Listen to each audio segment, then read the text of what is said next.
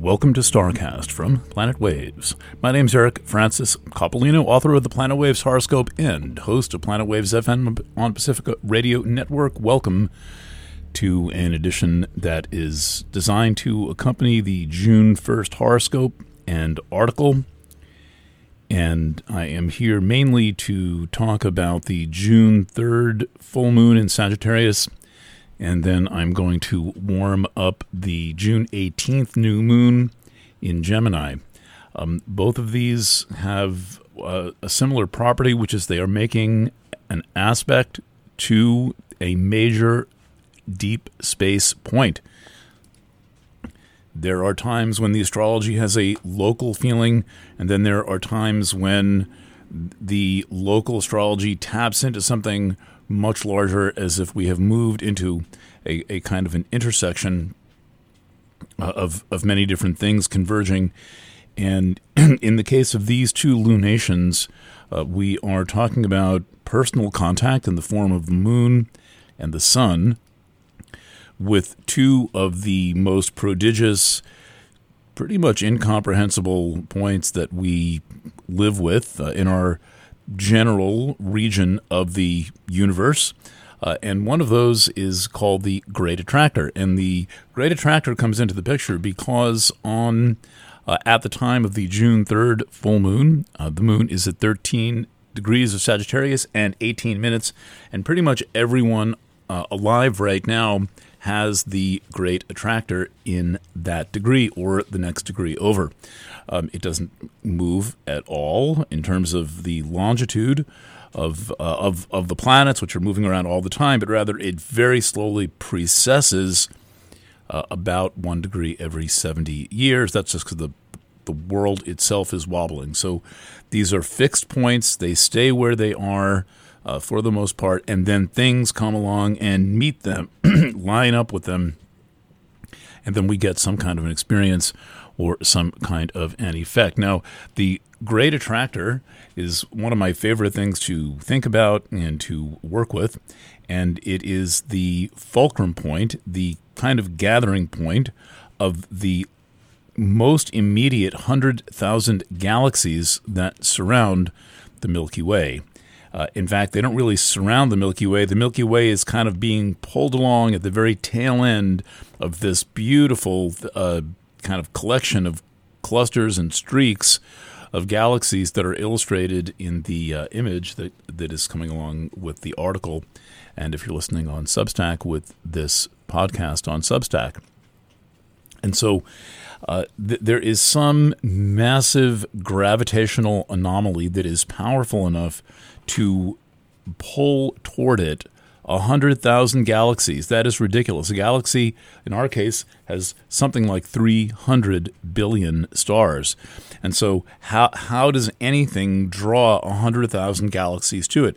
It must be very massive, or some kind of an interdimensional point that's got energy coming in from somewhere else, or who exactly knows what. But the thing is that this creates a sensitive spot in every chart right at the middle of the mutable signs, meaning Gemini, Virgo, Sag, where it is, and Pisces. And so when the moon reaches full phase at 11:41 p.m. Eastern Daylight Time on June 3rd, it will be exactly conjunct the Great Attractor in the sky to about 1 degree, and to the degree the Great Attractor of most adults, people, let's say 30 years old or older, exactly to the degree. This is some kind of a special message from the cosmos. What exactly it is, I don't know. Let's see if anything comes up in the course of my doing this little wrap. Now, if you've seen my charts, and I've published hundreds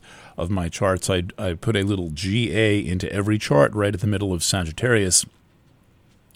And one thing that this is, I think, exciting, reason I think this is exciting is because long before the Great Attractor was discovered, this is in the 1980s, or the galactic core was discovered, I think, in 1930, and they're almost aligned. They're about, 10 or 12 degrees apart from 12 degrees apart from each other. Sagittarius was already known to be the sign of all things exotic and things that were distant and remote and foreign. And then in the 20th century manifest these two things that were never considered by Western astronomers to exist. We don't really know exactly what the Mayan astrologers were thinking, or the Aztec astronomers, that were the same thing, were thinking. But in Western astrology, Sagittarius is things remote and of a spiritual nature and of a divine nature relating to the cosmic order. And then here these two things just appear, nearly 2,300 years after Western astrology is written down in about 400 BC, and then suddenly we're looking at these things. So the coolest thing about the Great Attractor that I have found is that it is a point that indicates protection. There are always people in our lives who declare themselves some form of an adversary. Right?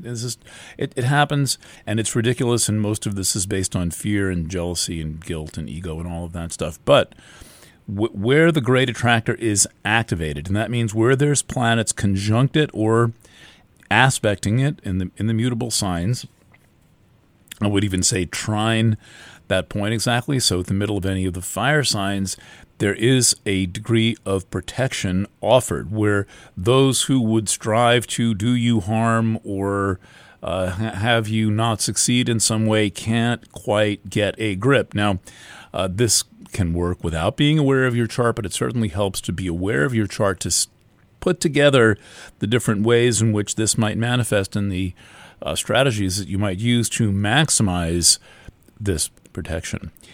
The other thing about the Great Attractor is that it reminds us that the things that we say and the things that we do can have influences and effects far away from the point where they were spoken or thought of or done, and also they can have those effects so remotely in space and time, i.e. perhaps years later, centuries later, who knows what. We're talking about things that exist on an astronomical scale, in the true meaning of that word, will have influences beyond our ability to perceive them. Now, I would reckon that most people don't think this way. They don't really think about the actions that they take having some kind of cascade effect that goes on through time. But this is something that we actually depend upon. We tap into the knowledge and the wisdom of people who lived many years or many centuries before us, and we're using it, and those ideas and words, images, design concepts can have tremendous effect in the present, even though they were thought of a long time ago. And we can even take all of Sagittarius, right? All the subject matter that is part of Sagittarius, philosophies and beliefs and religions and prophecies and prophets and all this stuff. Well, all of that would categorize as things that have effects remotely in space and in time. Okay, a couple of other things. Jupiter is about to retrograde back into Capricorn. There's going to be, essentially, I guess from our point of view, another 17 months or so of Pluto retrograding back and forth over the imaginary line between Capricorn and Aquarius. And this is making the transition a little bit easier, a little bit slower between the physically material brick and mortar world of Capricorn and the entirely digital world or the entirely digital emphasis of that which is going on in Aquarius. And I've given many presentations and talks about this, but this is about the rise of what I call full digital conditions. And it is helpful to remember that we are in the midst of a massive technological revolution that is happening beyond our ability to control it and beyond the ability of most people to even conceive of what it means to transform the entire world into something that is intermingled with and ultimately controlled by digital. So when Pluto gets back into Capricorn in a week or so, it's going to stay there for the rest of the year. The things to be thinking about are, what is your involvement in the digital world? How has it impacted you? How has it affected you? How has it transformed you? What were you like? Let's say, to use two arbitrary points, what were you and your affairs and life patterns and all that activities like?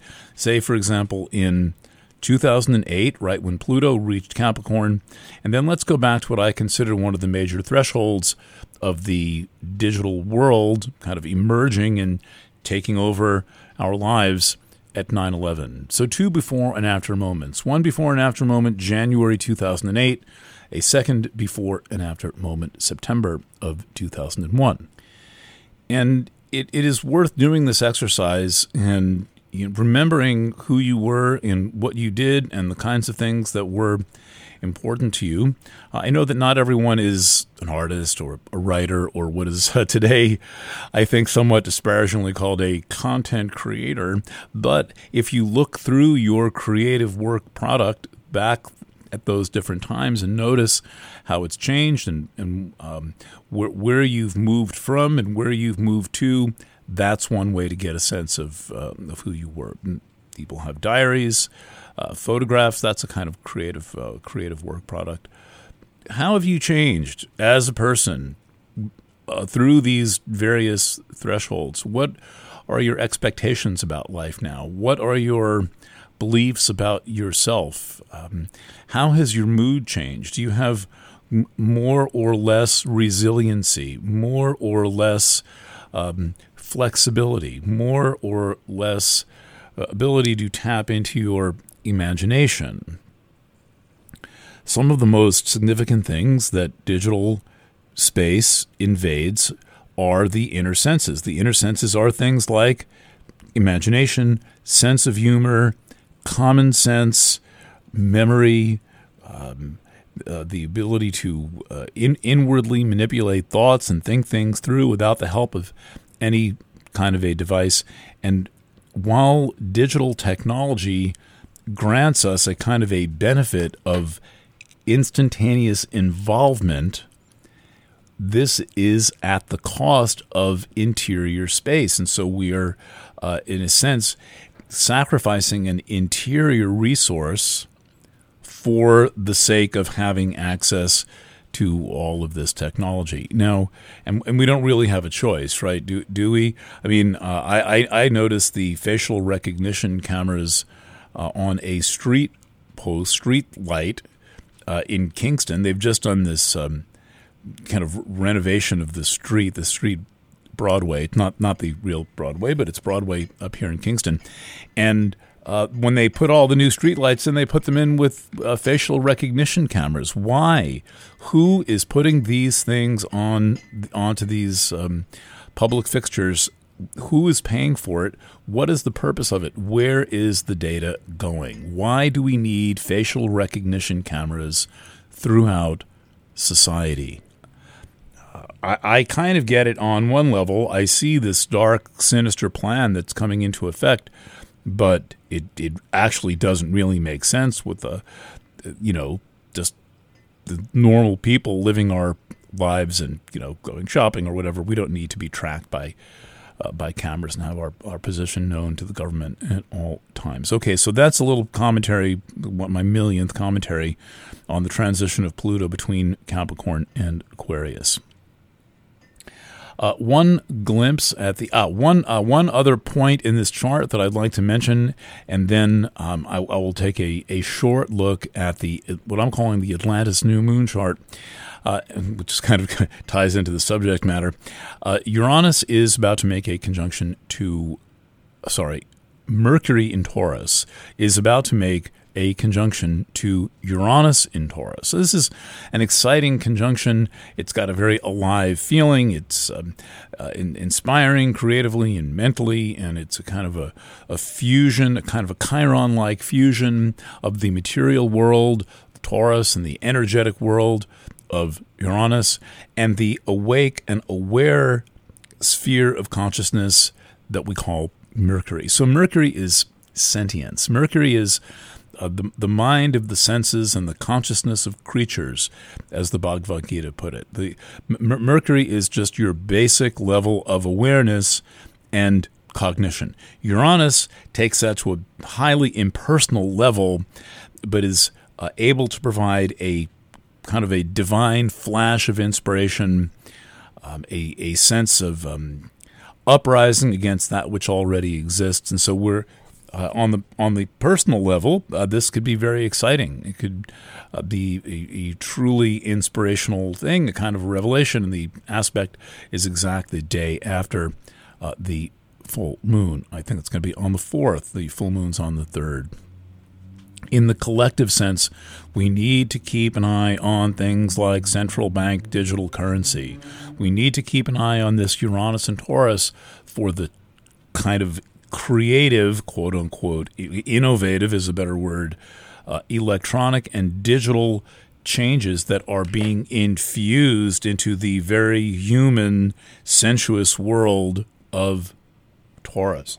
And the whole story of Uranus and Taurus, which is an approximately 7-year story, and we're about 5 years into it right now, is the story of transhumanism. It is the story of the conversion of the human species into some kind of a technological secondary creation. And people just tend to go along with this stuff. I mean, people have gone along with advances in technology without even thinking about it for as long as there have been advances in technology. And now we live in a world where this is just constantly imposed on us at a pace that is so fast, no one can actually keep up. And we're always chasing, even being like minimally involved and set up. And then the next thing you know, everything changes again. And so this is not an easy time to live. But I'm concerned for that reason. Though I am concerned that we're going to hear some news about some new, radical transformation of the economy. That will happen soon enough.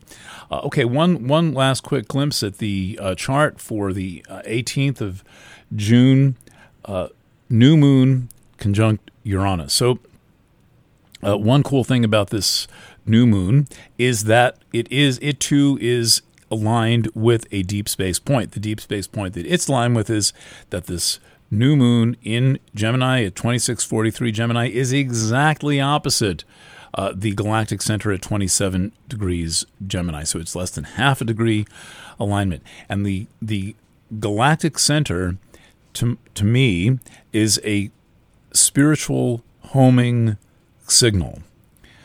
It is a kind of a beacon that is always signaling us and giving us a kind of a frequency to tune into and to pay attention to. The thing about the galactic center is it is very elusive. I figured out the galactic center and then forgot my delineation so many times. I wrote that into the delineation. It is this flash of insight that then sinks back into the sea of consciousness, and then maybe comes up again in a new form, and then sinks back into the sea of consciousness. But we're always orienting around it. So you can think of it as this kind of thing that works on the line of liminality. It can dip below the level of consciousness and then rise back above the level of consciousness and then dip back below it and then see what comes up next. Now, the new moon itself at 2643 of Gemini is 1 degree conjunct. That's very close. There's 360 degrees in the circle. 1 degree is a close conjunction. A point called Atlantis. This is an asteroid, probably 20th century asteroid, and Atlantis is it is kind of the catch-all of technological doomsday scenarios. And so I translate this as being about the use and abuse of technological power, and to me it is the sigil of the tipping point where on one side of that tipping point our technology is the creation of human endeavor and of human thought. And on the other side of that tipping point, humans are the creation of the technology that they have created, and there's no independence from that technology. There's no ability to transcend it because it has created us, and by that I mean our self-concept, our state of mind, our sense of who we are, our sense of our own humanity. We're experiencing on one level a massive technological shift, but that would be irrelevant were it not so profoundly influential in what it does to us as individual people, as private interior beings. And we are constantly being rated by this technology. And there's really only two ways to get to not have this completely swallow you. And one of those is to stay in touch with your inner being. Well, maybe three. And, well, the second one contains really two ideas. To stay in touch with your interior being. And this is not easy in this time. And it's not easy because that interior being, that sense of our inner awareness and the private sanctuary that we have inside has been plundered so many times that even the concept of privacy is gone. And it's not in the Course in Miracles sense of there are no private thoughts because all minds are connected.